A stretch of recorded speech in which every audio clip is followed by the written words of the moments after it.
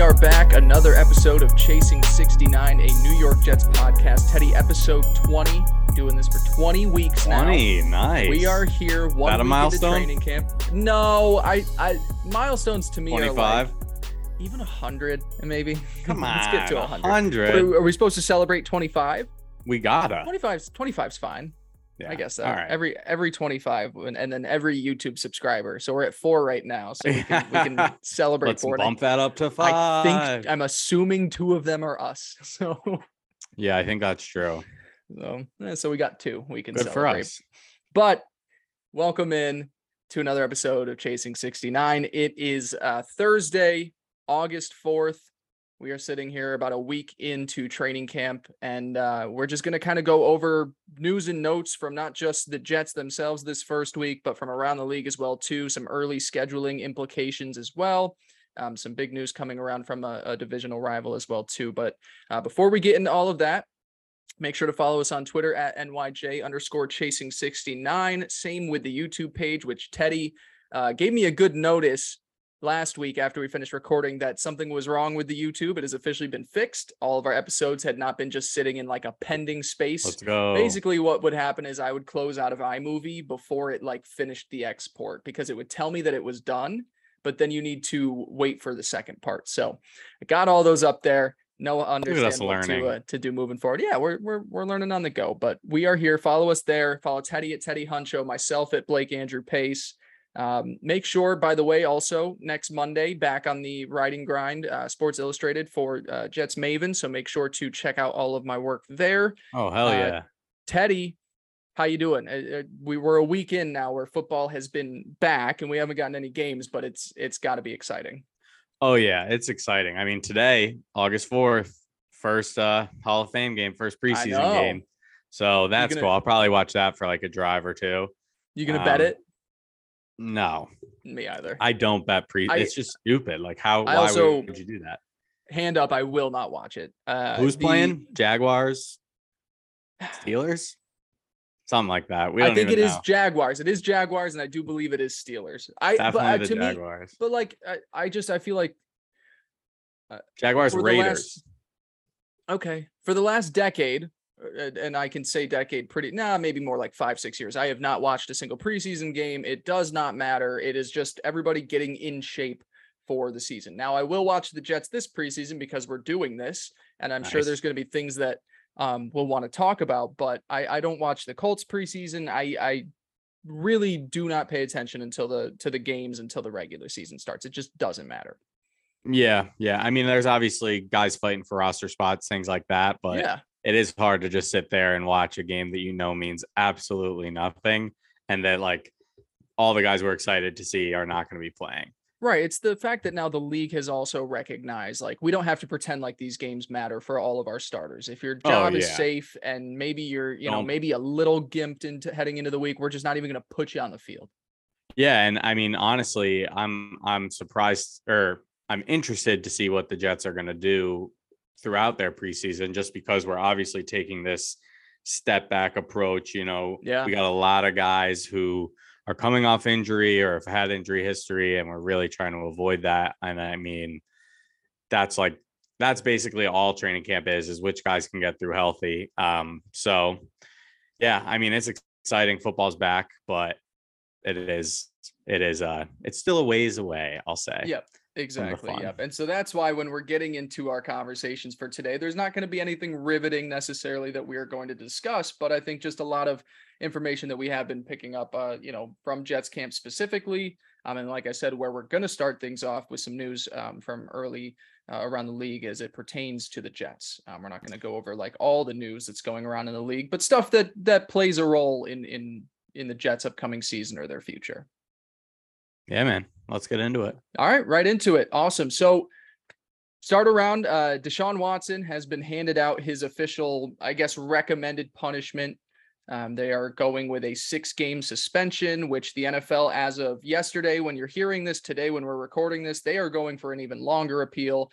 Teddy, I don't even want this to be a conversation around the Deshaun Watson situation. I think that we both agree that he has done some terrible things, and we'll let the punishment that they hand out hopefully speak for itself in terms of making sure that everybody is given the punishment and a fair punishment.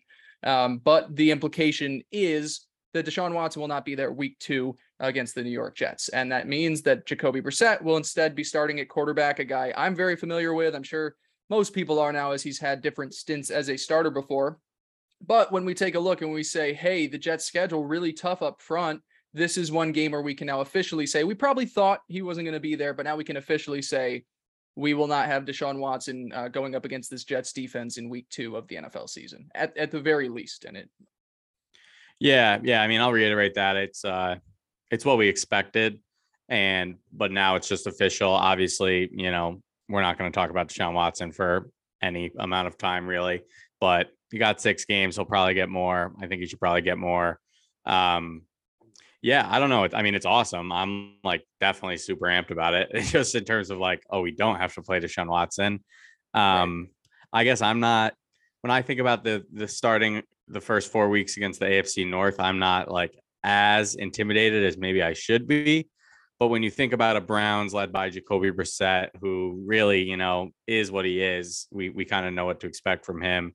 And, you got the Steelers team with who knows who's going to be playing quarterback.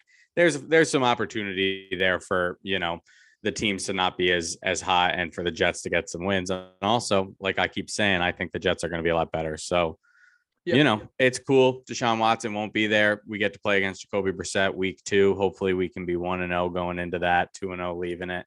But yeah, I mean, not really much else to say.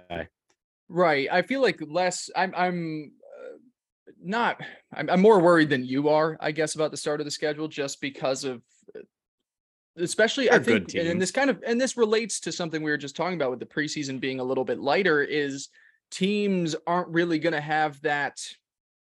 They're getting all the reps in this month, but we've started to see teams really take some time into the regular season to find their groove. And Definitely. for a team, as we've talked about before, with yes, Zach Wilson is working with the same offensive coordinator as he was last year, but you've got new wide receivers in the game. You got new tight ends, a new running back, a new offensive lineman, Mekhi Becton coming back, a lot of new pieces on the defense. So they're tough opponents, and they're opponents that have also been consistent.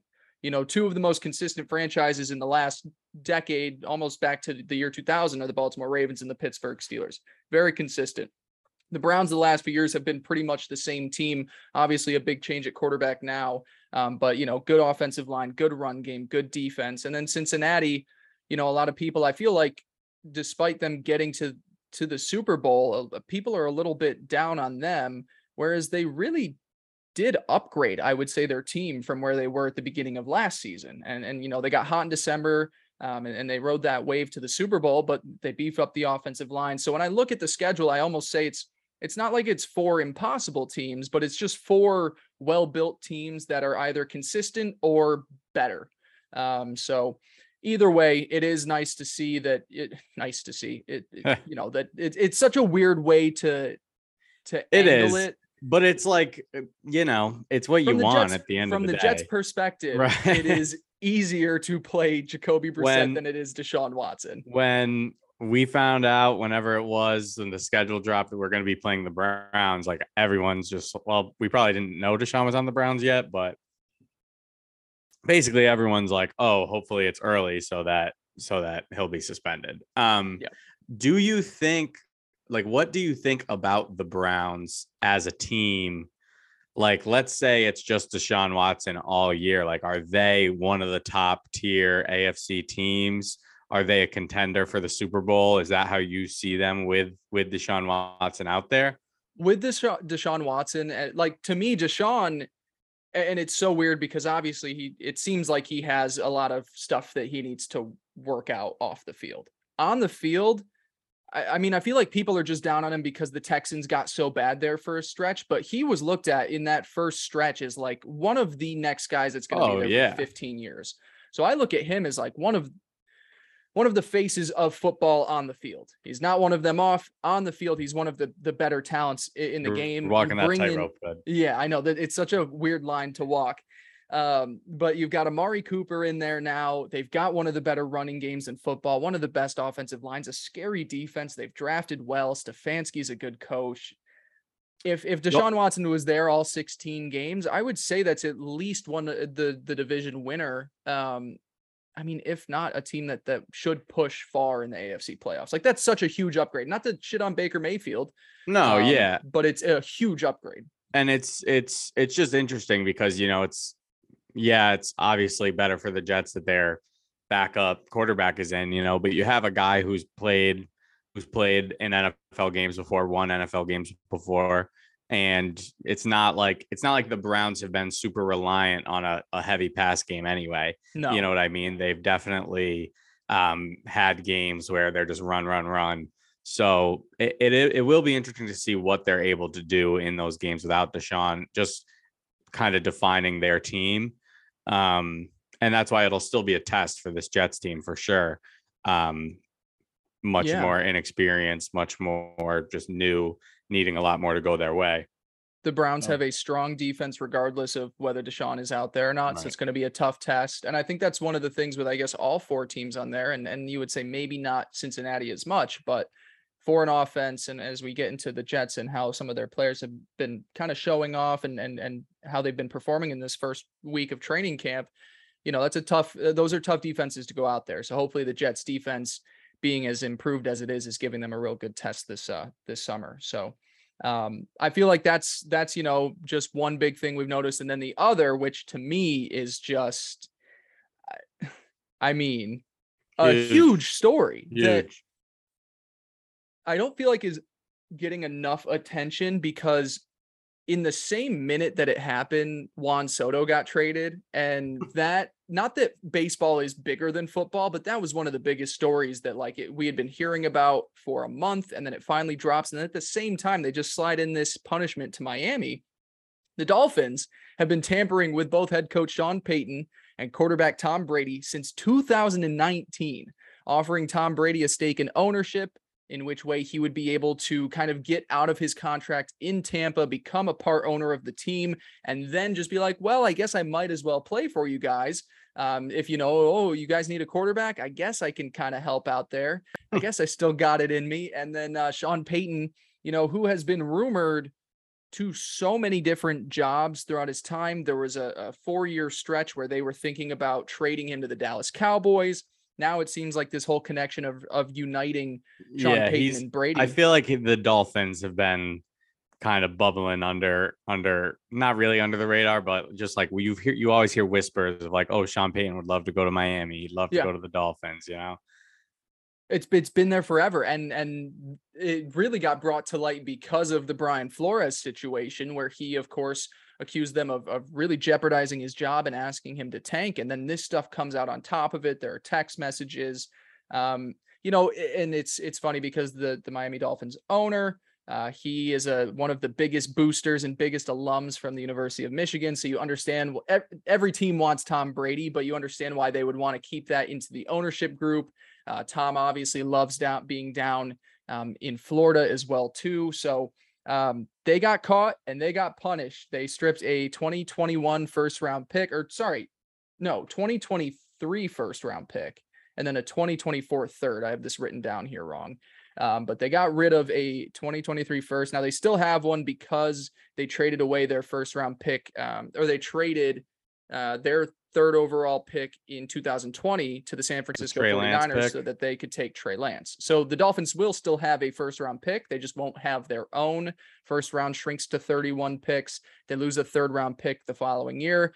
Their owner also received a ban and was fined $1.5 million. Some other executives also banned and fined as well too. So huge story. I mean, that's tampering to what they said was to the extent that the league has never seen before.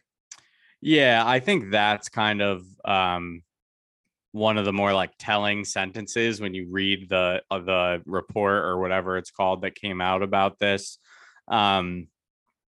Really just, I remember hearing whenever this broke, last summer or earlier in the year, whenever it was, I remember just being like, there's no way that's true. And we have a buddy, Mike May, who he was always trying to tell me, he's like, no, dude, this is real. I'm like, that was not real. Like, there's no way.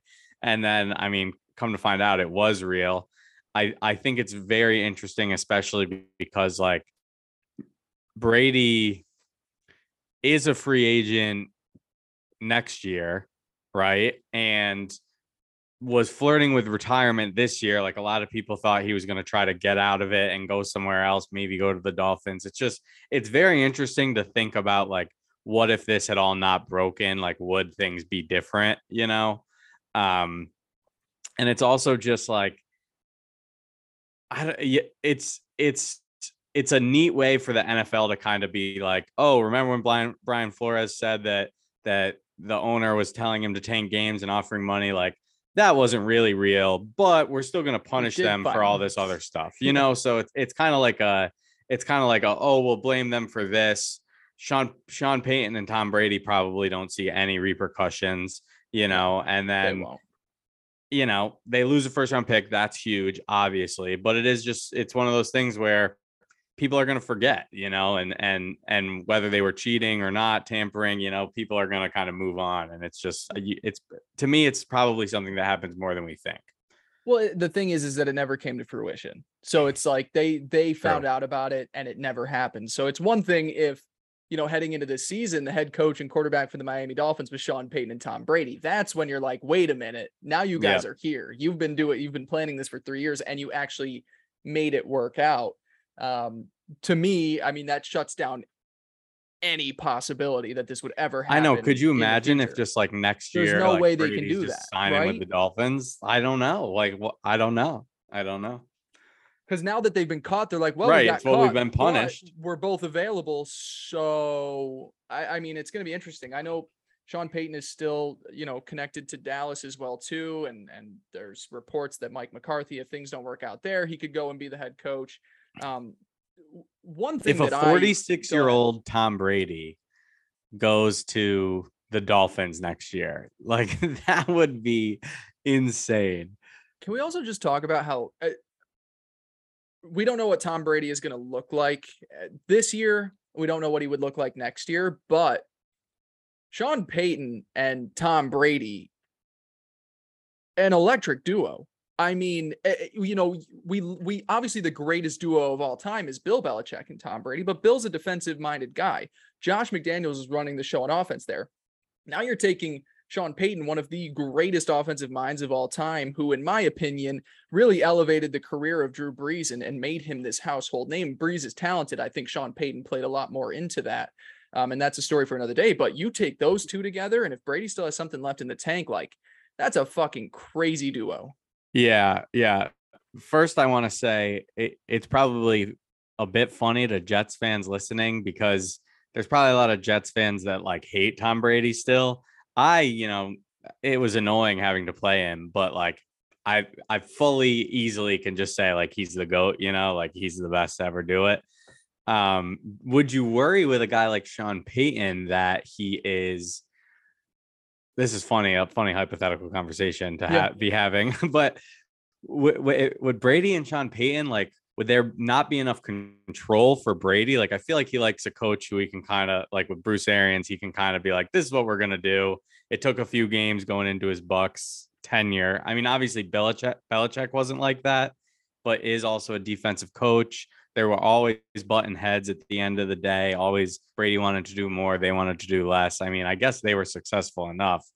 But it is just a bit, it's like two greats. Could they fit in the same room? I think it's the fact that they are both the style of offense that Peyton ran was a lot of the stuff that made the Patriots elite back in those early 2010s. It was the quick pass game. It was the screens. Like, you think of all the guys that have made themselves prolific wide receivers in New Orleans, most notably, you know, Michael Thomas. They call him slant boy. Like, that is the bread and butter of that offense, is that dink and dunk. And, you know, Brady can still make throws all over the football field. I would think if they've been planning this since 2019, that they like the idea of working together. Yeah. So it's funny that it's now like this spoiled opportunity, but there's no way they can go ahead and do that. I just, you know, back to what you were saying earlier, like the punishment. Yeah, they lose their first round pick. That sucks, especially when you've got two of them. You're probably thinking, man, we can really do some damage in the first round. We can take, you know, Sauce Gardner and Garrett Wilson at 4 and 10 and just call it a day there. You know, Jets. Exactly. But the money, the ban. The Dolphins are worth billions. What could it $1.5 million? possibly matter that your owner can't be around? Oh, Like, what okay. owner is doing anything important around the team? You know what I mean? Yeah, that involves, yeah, exactly. So the owner has an entire team that handles that sort of stuff. Right. So the punishment, and I can't be mad and say they didn't punish him enough because nothing ever came out of it. It's not like they snuck this under the rug, made it happen, and then we're finding out, after they're teaming up. But it is just interesting to think. The only thing that I can think of where this really gets shitty for the Dolphins this year just doesn't work out. And Tua, even with Jalen Waddle and Tyreek, are just not getting it done. They're not winning games, and they should have an early pick. And there's a really crowded room of quarterbacks coming up in this draft class, upwards of 5 or 6 that could go in the first round, kind of like 2018. But then you're hoping that maybe San Francisco isn't that great, but if they go on a run and then all of a sudden you're picking in the 20s like that, that's where it gets really dangerous for Miami. Whereas if you're a Jets fan or any fan of a team in the AFC, you're like, hey, that's one less team that we have to worry about. Yeah. Yeah. Definitely a surprising story to see. Yeah. I did not expect that news to drop. And, conveniently it came a day after the Watson news. Right. So, well, hey, everyone, talk about this instead. Exactly. Yeah. And the thing that's funny is like back when those rumors about Brady were happening, it was like, okay, maybe he's thinking of San Francisco, but which is weird because San Francisco just already gave all this, love to Trey Lance. They traded up, they gave up draft capital. Are they really going to give up on it there? But then again, it's also Tom Brady. But then it turns out, the report came out about Michigan. And it was like, okay, wait a minute. This is pretty evident what's happening here. And it comes out officially. So just 2 things, pertaining to the Jets, I guess, in some sort that are the biggest news. The biggest news of the week. Both of them have ties to the Jets in a way. Yeah, exactly. In the short term and the long run for the Dolphins situation. But Teddy, let's talk about the biggest news with the Jets this week. Starting off hot here. You unfollowed Le'Veon Bell on Instagram. On Twitter. Sorry. I unfollowed Le'Veon Bell. What year is it? 2022? Yeah. And Le'Veon was there in 2018, 2019. I had an interesting time, an interesting experience with Le'Veon Bell. I was very, very bought in when we gave him the money. I was so excited the Jets were spending their free agent money instead of just doing nothing with it to get a star. I loved what I saw from him when I saw him play. I loved every time he'd get the ball, he'd make a man miss, but still only get tackled for like a 1-yard gain. I really, really, really just thought that Gase was ruining Le'Veon Bell. And, of course, maybe if he was on a different team, maybe if he had a better team around him, he would have been able to kind of bounce back and not be so bad after his holdout year. But just time and time again, it was shown to me that I was wrong about Le'Veon Bell. And I would always try to stick up for him, and I would always be doing everything. And what would he be doing? He would be dropping music videos and his new rap songs and just doing the most on social media. And so today, I mean, we all know Le'Veon Bell has come out and said that he's not focused on football. He's focused on his rap career. Today, he just went on a rampage. He must have dropped a song or something. He went on a rampage of just retweeting all these people who were hyping him up. So I would be scrolling through Twitter, and then it's like 4 or 5 tweets in a row are like, oh, this Le'Veon Bell shit is really fire or something like that. And I was like, you know what? Like, it has been long enough. There is no need for me to be following Le'Veon Bell anymore. He's not coming back to the Jets. He's not going to bounce back. I don't need him on my fantasy team. So I did it. I cut the cord on Le'Veon, and I'm sorry, but I'm not too invested in his rap career. So if it comes across my page, that's great, but I'm done following him. It's a tough day. I feel like the 2 guys that at least in recent history that you've defended the most have been Le'Veon and Sam Darnold. And yeah, that's true. Maybe we just shouldn't have you root for guys individually. I know. Just root for the Jets as a whole. I'm a scarred boy, and I think a lot of Jets fans are scarred. I remember, I think we've talked about this before, but on the first podcast I ever recorded with you, which was I was a guest on Quick Hits, and we talked about Also coming Le'Veon back. Bell and Jamal Adams. It was coming up to the trade deadline.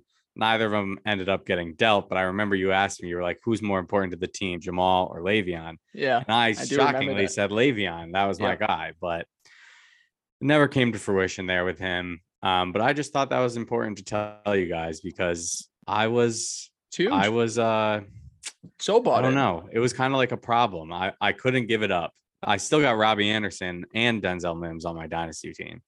That was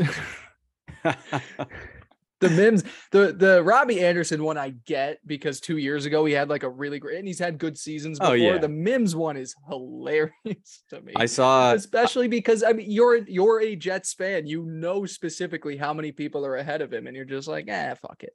no, that's so true. And it's funny because like I don't want to spend time on our podcast talking about Denzel Mims because I feel like it's just like exactly what you just said. Like he's not going to be playing, but we always end up talking about Denzel Mims and it's always my fault.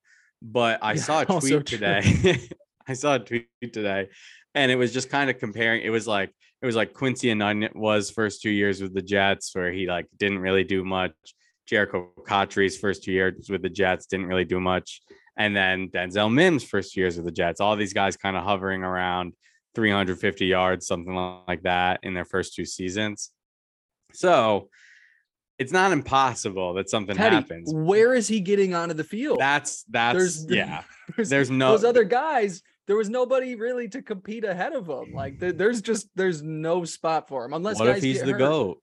Yeah, I don't want guys to get hurt. Exactly. You want his opportunity to come when, the only guy you could say is like if Corey Davis gets hurt, you're like, well, we'll just put another big wide receiver out there. Right. Or if Mims is just somehow better than him. But I'm also a big Corey Davis guy. I'm an optimist. It sucks. All of them. What do you mean? We've been doing this for every 20 player weeks, I'm projecting for an 1,000-yard season. Every episode is you telling us what players you love and me saying, no, fuck you. Yeah. That's what it is. Good podcast.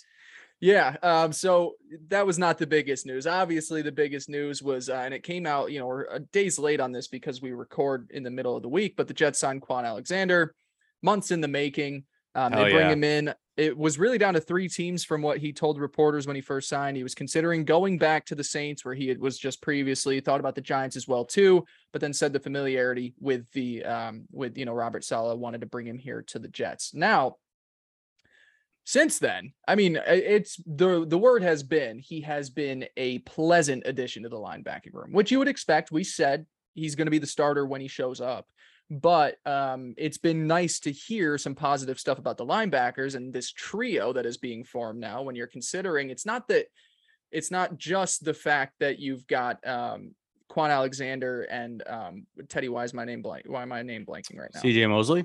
Yep, CJ Mosley. Geez. It's not just the fact that you have those 2 as your top 2, but now Quincy Williams is not really a number 2 linebacker where you need him to be the second best guy. He can be that third guy.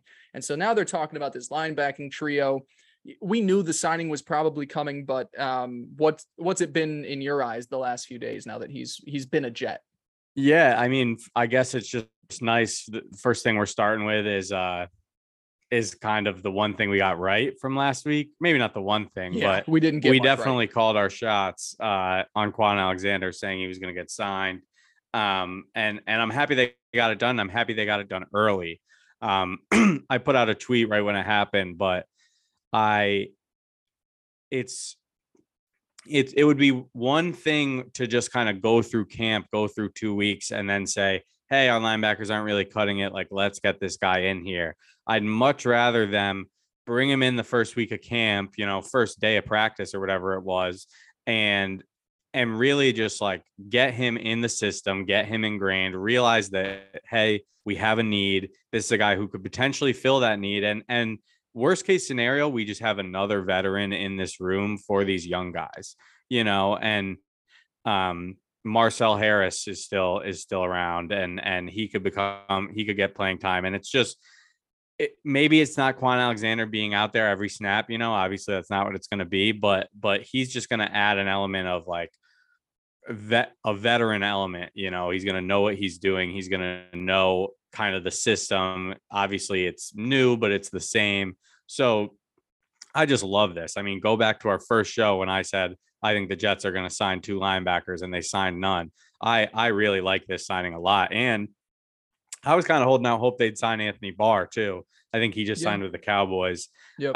But the linebacker room really seems like the weakest spot to me. So the fact that they added a guy like Kwon, he looked okay last year. Hopefully he can just keep it up and look decent, just be a solid force. Yeah. Well, I don't want to go too far into this conversation, but it's got me thinking, like, is linebacker becoming one of those positions on a defense that is just not being valued as much? There are some really good middle linebackers in the league. There's good outside linebackers, but when you think of what's important on a defense, everybody talks about you need a cornerback for wide receivers, you need edge rushers to get to the quarterback, and you need disruptors on the inside. Is it becoming one of those positions where because I just, like you said, those are 2 good linebackers that are being signed here in the early parts of August, late parts of July. So what do you think? I mean, I think it's definite. I think it's definitely like the running back of the defense in terms of just like teams think they can just kind of plug guys in. There are obviously those guys that are great that kind of break that mold, but at the same time, like what do the best linebackers do?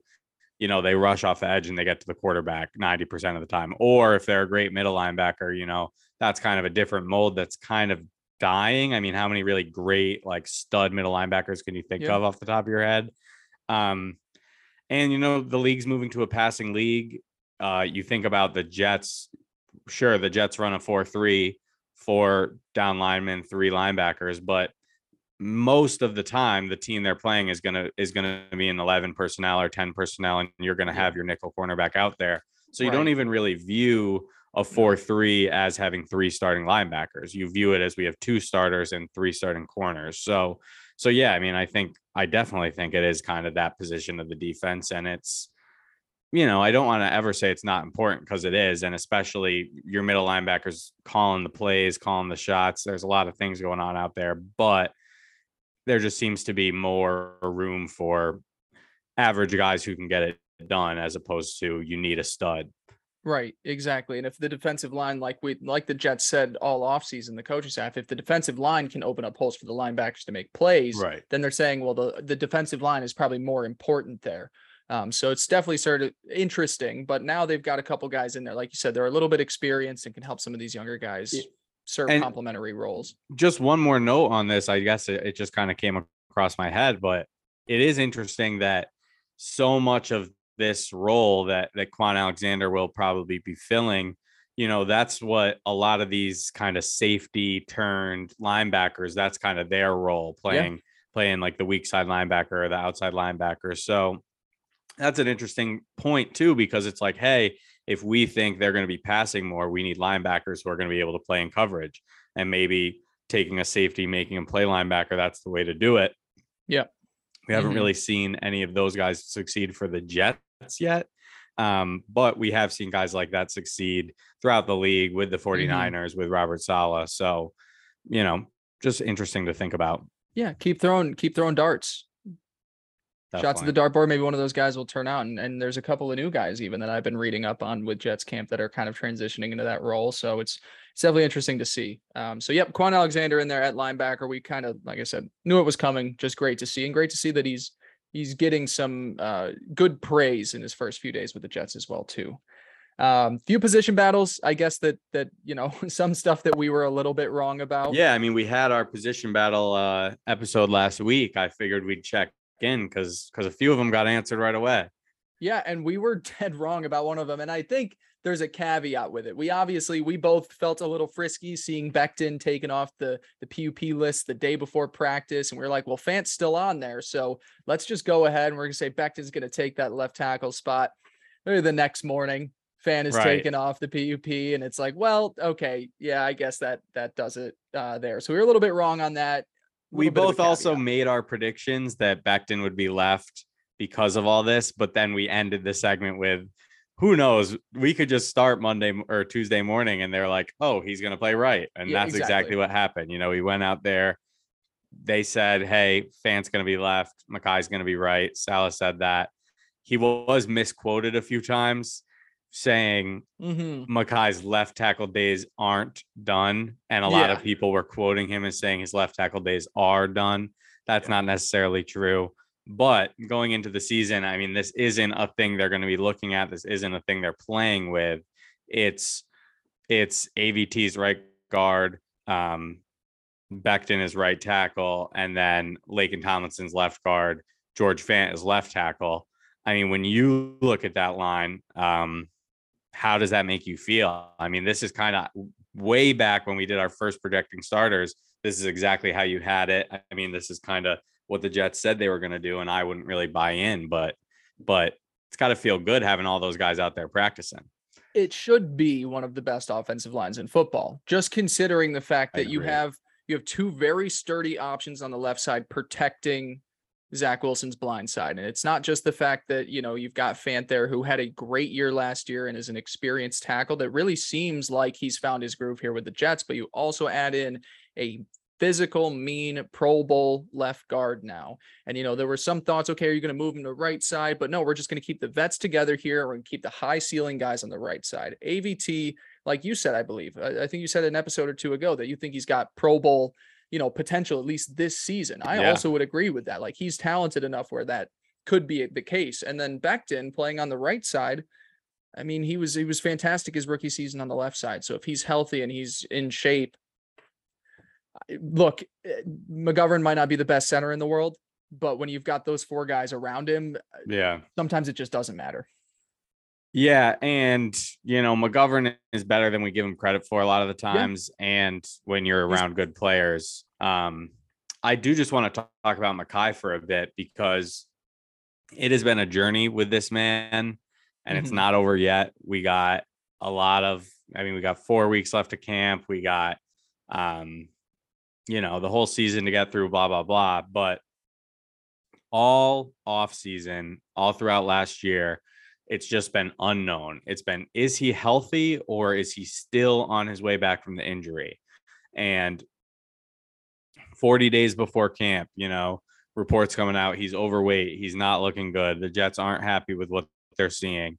And then, kind of everything that's coming out is just negative, and you just worry. I mean, we said it over and over again. It's once we see him out on the practice field practicing, that's when we will be satisfied. And that's when we'll say, okay, I can at least take some type of deep breath. And so the fact that we're a week in, he's been out there since day one, taken off the PUP list before practice even starts, like, it's best case scenario. It's what we kept talking about throughout the offseason was hopefully he's just out there at training camp and he's not off working on the side, so that's just awesome. I'm so happy to see him out there. So happy to see that, like, everyone thinks he's looking good. Fant, is still obviously working back from his injury. I think it's a foot injury.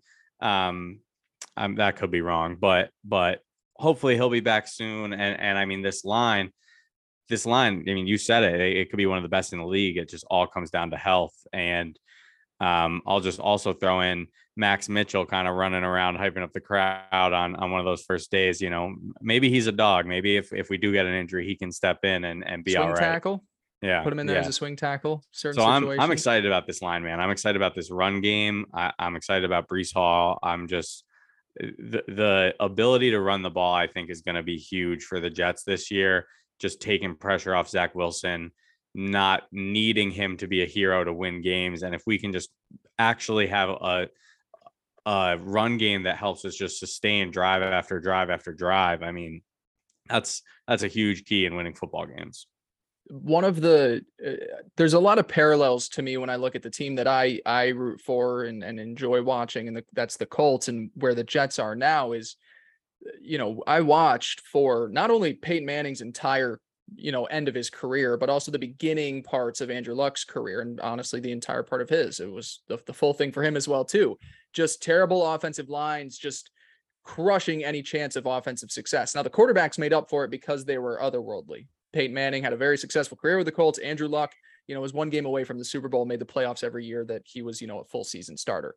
Those guys can make up for it. But we also destroyed that man's career because we could not protect him. But once you start to see, you draft Ryan Kelly at center and he's solid. Then you go Quentin Nelson at 6 and you get him. Braden Smith, Pro Bowl right tackle in the second round. You got Costanzo. Then you plug in Blake Lewinsky at right guard. Once you see the pieces finally come together and you're like, holy fuck, we can actually keep our quarterback upright. We can actually run the football. It changes the complexion of a team 1,000%. That sets the tone, that offensive line. So for the Jets, likewise, we were just talking about Le'Veon Bell. How much easier would his life have been if he had had a great offensive line in New York? Same for Sam Darnold in his early parts of his career. The Jets have been a miserable offensive line for so long now. If everybody is healthy to start off the season, this line should be one of the best in the league. Yeah, it's exciting. So very exciting. No injuries. They've been good. I know. I guess that's what we're going to get into next. Yeah, well, before we do other position battles, Sauce rotating in with the ones too. Oh, give me your thoughts on that one. Yes. Yeah, I mean, it's something we talked about, how he probably wouldn't start as a starter. We wanted to just see how long it took to see him get that work. And, it didn't take long at all. Within the first couple of days, he's rotating in with the ones. Bryce Hall talked a little bit about their battle. I say that in quotation marks, but Bryce Hall, like we've said, he deserves every right to compete for a job, whether it's with Sauce, whether it's with DJ Reed, he's earned every right. But I mean, everything I've seen, everything I've heard, Sauce looks great. Sauce looks like the real deal. And has been having a great camp so far, even as a rookie. So I don't think it's going to be long before he's not rotating anymore.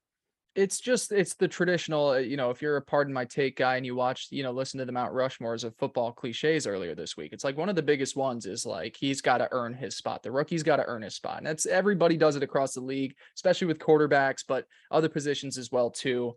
Sauce is the most talented quarterback on this football team. They're just kind of making him earn it the hard way. So, which is, it pays off well. You get your guy working in there, you get him motivated and he earns it. And then he's the starting cornerback. So, Love seeing him and Elijah Moore get to go against each other every day too. I mean, that's just great.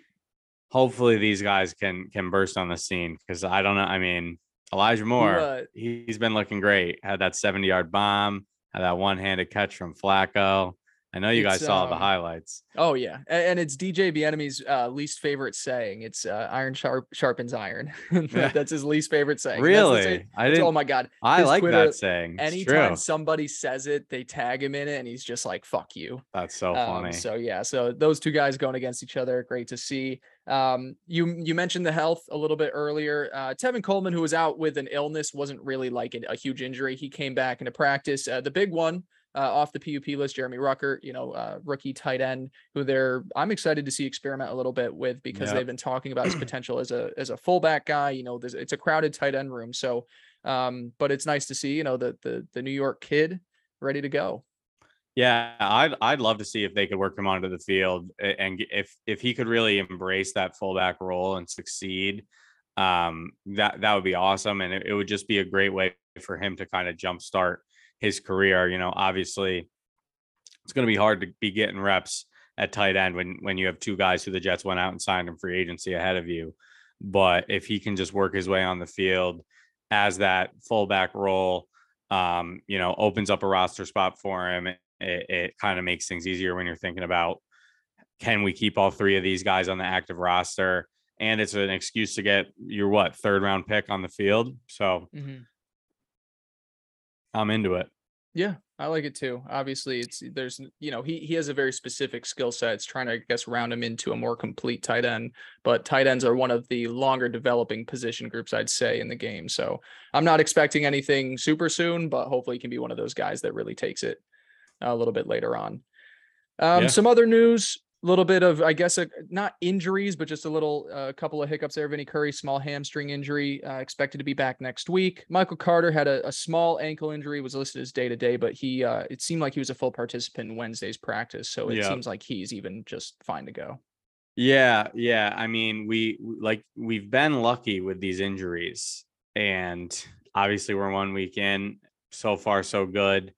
But it is, this is kind of just the first ones we're seeing nothing serious yet. Vinny Curry should be back. Michael Carter's already back. But the like I said at the beginning, injuries are kind of what I am mostly thinking about throughout training camp. I just want to try to avoid the injuries, get to the season healthy with our guys that we want to see. I mean, we all were scarred with what happened last year with Carl Lawson. It's just so heartbreaking to be excited for a guy and then you don't get to see him for 4 weeks or 6 weeks or a year. That's just like my least favorite part of football.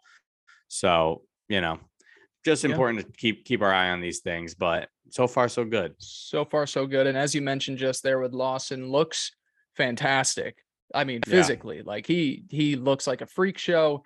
Right now they're playing him at about less than half of the reps. But they've told us about this. They're going to really slow play and make sure that week one he is ready and on the football field. Yeah. Yeah. I mean, good to hear they're kind of being safe with him.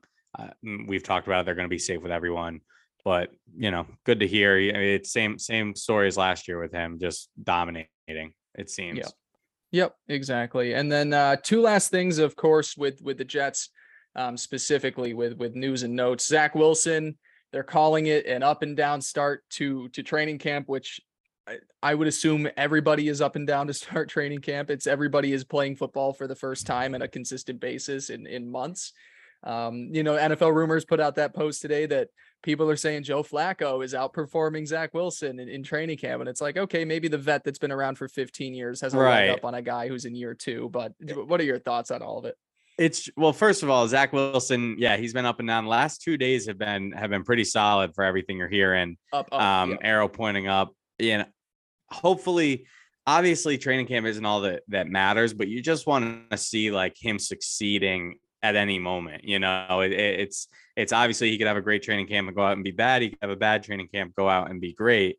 But you just hope that you want to see him just grasping the offense, connecting with these guys, having some type of bond and relationship with all his receivers and weapons. But yeah, I mean, the Joe Flacco thing, it's like, no shit. I mean, he's 37. He's been playing in the league forever. Yeah. He won a Super Bowl. Like, he knows exactly what he's doing. Like, he is built to dominate training camp, in my opinion. Obviously, we want to see our hopeful, future quarterback be the best quarterback in camp. I'm sure he will be. He has the highest ceiling. I'm sure Flacco couldn't make that 70-yard throw off his back foot to Elijah Moore, Yep. But I got no hate for Flacco, man. He's a baller. He's great. He's been around. He knows his stuff. It seems like the Jets love him. Zach Wilson loves him. Robert Saleh loves him, saying, today that, he thinks Joe Flacco could be a starter in this league, which I don't know if anybody, I don't know.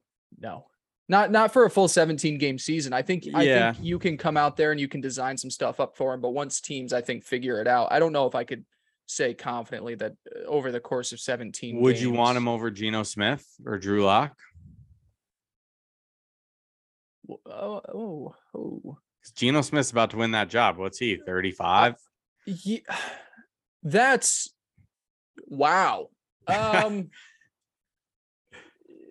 Is there a worse starter in the league than that situation? No, that's easily the worst. Yeah, I agree. Flacco isn't going to lose you games. Geno's not going to lose you games. Drew Lock will lose Geno you games. could lose you games. He could, and so could Flacco. Don't get me wrong, but I think that if you're putting Joe Flacco in Seattle and you're just going to run the football all day and do some dink and dunk stuff with DK Metcalf, I think you could get by with him. I would. If you look at his starts over the past 2 years, I mean, they're not that bad. His starts have been kind of the Jets' best games. So am I really?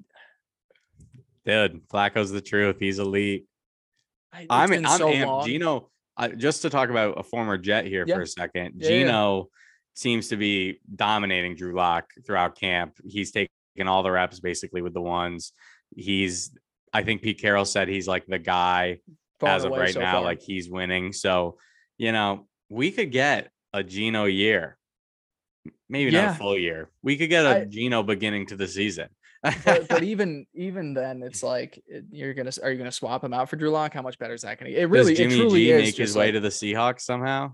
you have to convince me that Seattle is actually going to give up something valuable, because I think San Francisco looks at Seattle and says, you're a division rival. Why are we just going to give you your best starting quarterback when we have to play you twice? Like, you got to fork something up. True, but if they can't get a deal done and cut him, why not trade him to Seattle and get a fifth? Yeah, no, that's Something like true. At the that. end of the day, if you're getting an offer and if he's going to sign there anyways, maybe. No, that's a good point. God, that quarterback situation is so disgusting. I know it's fun talking about all the other shenanigans going on in the league. Yeah. My thoughts on the Zach Wilson up and down is exactly what you said. He's a young quarterback. He's going to have better days than others. I think that there are days where, the defense as a whole, it performs much better than the offense. So those days kind of coincide. Maybe the offensive line isn't helping him out. The wide receivers aren't. I don't think it's all got to be on Zach. Now, he's had some bad turnovers and some errant throws, but that's going to be part of his game. It still is, the beginning of the season, that's going to be him. He's going to have those moments, and it takes guys a really long time to make that adjustment. Especially. So you don't think Sal is starting a QB competition? No, I do not believe so. I don't think there's a QB competition. Me neither. Yeah. The only thing with Zach Wilson left is I've been sad we haven't gotten anything out of the mom side. And I'm not saying that I'm expecting actual reporters to go and ask Zach Wilson what his business has been like in the off season with his mom's friend, but you would assume there would be some. Stephen Che is down in Tampa Bay Buccaneers practices. Billy Football is in Jets practices. Like, we're getting nothing out of this. What's going on there? Yeah, I mean, there was the question. There's been all the questions about, like, do you see what people say on social media? Like, blah, blah, blah. Right. They've like kind of hinted at it. I think Zach, the most he's ever addressed anything is just saying, like, that was crazy. There's nothing really to say. Like, I don't know. He did delete his social media today, though. That was a big Sports Illustrated post. He said he deletes it for the season. He doesn't have the apps on his phone, and he has his team kind of runs his social media accounts. So that makes sense. Which is good. I'm glad he's not reading all our stupid tweets and stuff. But yeah, I mean, I don't know. You can't expect real reporters to still be talking about this now that actual football's begun. No. But did you see some kid got a MILF Hunter? I saw that shirt so and was getting it signed by everyone today. Yeah, that was funny. Which is the best. The best. Teddy, before we finish things off, you threw a surprise segment at me. You want to take me through this? Yeah. So it's training camp. It's kind of that time of year where you try to muck through the mud, I guess, and try to pick out what actually matters and what doesn't. But so I figured we could do this throughout the course of training camp, just who's got you hyped. It's 1 week in, obviously everyone is getting that hype right now. You see videos all over the league of different players. Oh, this guy looks great. This guy looks great. Isaiah McKenzie's like the best receiver in the league, according to Bills fans. Things like that. But just looking at Jets camp 1 week in, who's got you hyped? Who are you excited to see and are also buying into going into the season? Do you have a pick? Do you want me to go first? I have a few. I have a pick, but I've been talking about him all off season, so I can't say that I'm going to throw you any loops here. Just go for it, because we didn't talk about him a ton. Jacob Martin. Oh, okay. I've been seeing so much that coming off the edge, he's been getting constant pressure against these tackles, and I know he's got a limited role, but I mean, he is going to be great getting to the quarterback this year. And so he's the guy. Every time I keep seeing stuff about him and the coaches are raving. So that's going to be my first pick. I did not think you were going to pick him, but Jacob Martin, I love that. I'll think of some others while you get to your list, but that's the one that comes to the top of my head. No, that's all right. I was only going for a one pick type of guy. So that's Perfect. great. Jacob Martin gets it. Yeah. Love to hear that. And hopefully, I mean, if he has a role, that would be awesome. My guy, I'm going to go more basic. I kind of thought we'd be up between the two most basic guys. I guess there's a third. But I'm just going to go with Elijah Moore. Yeah. I think we've kind of been predicting like he's going to be the guy this year. Obviously we take Garrett at 10, but Elijah Moore, what I love about Elijah Moore is a lot of what our Jets fandom has been the past few years is just hoping like, hopefully this guy can break out. Hopefully this guy can break out. Obviously Elijah Moore, got hurt last year, didn't have the best beginning of the season. But at the end of the day, we saw Elijah Moore ball last year. Like Elijah Moore proved to every single one of us, I can play in the league. I can be an effective player in the league. I can be a great receiver in the league. And that's kind of how I view it. And I don't want to be surprised by Elijah Moore. I just want him to go out and do what we've seen him do and just kind of pick up where he left off before he got injured last year. So just to be able to see like 1 week through training camp, all the reports coming out today and yesterday that he's the clear number one, he's the best receiver out there, and just kind of all the highlights that we've seen. Obviously, the highlights in training camp don't tell the full story, but you look at that Zach Wilson pro day throw reenactment, just throwing a bomb to Elijah Moore, who either DJ Reed just got beat or didn't know the coverage, but Elijah Moore was nowhere close to the next cornerback guarding him. And you look at that one-handed catch from Flacco, and it's just, I love to just see that he's doing well. He's got me hyped up going into the season. I really think he's going to ball. I think we get that 1,000-yard receiver this year. So yeah, Elijah Moore's got me hyped. Exciting. Yeah. The 1,000-yard one, like I know we talked about props a couple weeks ago and he was at 850. Like I'm just keep hammering it because he's going to go over. But cool. Yeah. I mean, he's been stealing the show there at Jets camp. Yeah. Who was the other one that you were going to throw in there? Honorable mention was just Sauce Gardner, just because I'm just hyped that he's kind of coming in right away, being his long, lanky self. Every rep I probably only get to see the good ones on Twitter, but every rep I've seen of him, he looks locked down. Yeah. And then the other one, I mean, Mekhi Becton should have us all hyped just being out there. You see him toss over his coach today? Oh my God. I didn't. Did you didn't? Oh my God, dude. He bodies one arm to the what's the pads? What's the coach hold? Is it just a pad? Yeah. It's just a pad. Didn't know if they had a name for it. And dude just falls on his ass. It was hilarious. That's awesome. I gotta check that out. Destroying it. Yeah. Go look at that. Awesome. Well, good. I like that. I like doing that through camp. Who's got you hype? We'll keep that going. Who we buying into? I like it. Awesome. Well, cool, Teddy. Well, look at that. We are just about an hour in here. So I think that's a beautiful time for us to wrap up for this episode. Thank you guys so much for listening to Chasing 69. A New York Jet. You said it earlier in the show. So Quick Hits was a great name for a podcast, man. And while I'm here, I'm also bringing that back next Monday with the Jets articles. Yeah. So we're going full NFL mode now. I've got it all fun and excited and ready to go. But thank you guys so much for listening to Chasing 69, a New York Jets podcast. Make sure to follow us on Twitter at NYJ_chasing69, as with the YouTube page. Teddy at Teddy Huncho. I'm at Blake Andrew Pace. Look forward to Monday as well too. Sports Illustrated for the Jets have some stuff going out there. Probably going to do about 3-4 articles a week, maybe more if needed when we head into the season. So really excited, and there's just stuff to talk about. I was talking with Max Goodman, who runs the site over there today. And he was like, yeah, I'm still focused on the Yankees until that World Series thing is done. So really going to need some extra help into the season. So looking forward to doing that. Looking forward to being back here next week with you, Teddy, when's the date of the first preseason game? We're coming up on that, aren't we? Because I know we've got Hall of Fame Friday. So it's the 12th. 12th. Yeah. I believe that's your birthday. It is my birthday, 25. Yeah. Wow. Yes. Well, that'll be great. You'll be in Cortland for it, correct? I will that weekend. Yes, I will be in good old Cortland, New York. Yep. Got my godson's christening. Wow. Or baptism. Look at you, Godfather. Godfather duties. Congratulations, Unc. Yeah, thank you, Unc Shine. Thank you guys so much for listening to Chase 69. We'll talk to you next week. Peace.